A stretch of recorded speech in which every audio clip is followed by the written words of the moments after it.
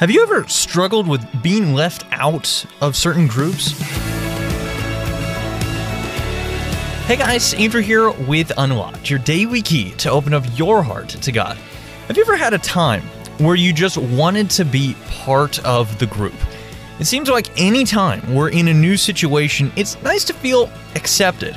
I've actually been dealing with some things related to that myself lately with starting a new job. And that's why today's Devo really resonated with me. It's called Accepted, and it was written by Alexis Wohler. If you've ever struggled to be accepted by any particular group, your friends, your family, or even your work environment, you aren't alone. Everyone struggles with finding a place to belong. But if you're in Christ, you can rest in some important truths. Firstly, God loves you.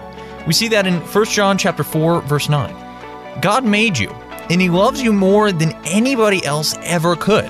So much so that He died on the cross for your sins, so you could be with Him and His people forever. We see that in Genesis 1:1, Jeremiah 31, verse 3, and John 3:16. Secondly, you belong to God. We see that in Isaiah 43, verse 1, and Romans 14, verse 8. Jesus gives His sinlessness or righteousness to all who put their trust in Him. Therefore, you're right with God, who is without sin and is perfectly just. Simply put, in Christ, God accepts you and loves you no matter what you've done or will do. You belong to Him forever. Thirdly, even when others reject you, God will never reject you or turn His back on you. Nothing can separate you from His love. If you want to see more about that, check out Romans chapter 8, verses 38 and 39. Whenever you feel lonely, talk to Jesus. He's always with you, and He loves you with the greatest of loves. And then lastly, because you belong to Jesus, you're a daughter or son of the Most High King. Check out 2 Corinthians chapter 6, verse 18, and Galatians chapter 3, verse 26 for more info on that. You're part of the family of God. Nothing can take you away from being part of His people. This is the community you'll be part of forever.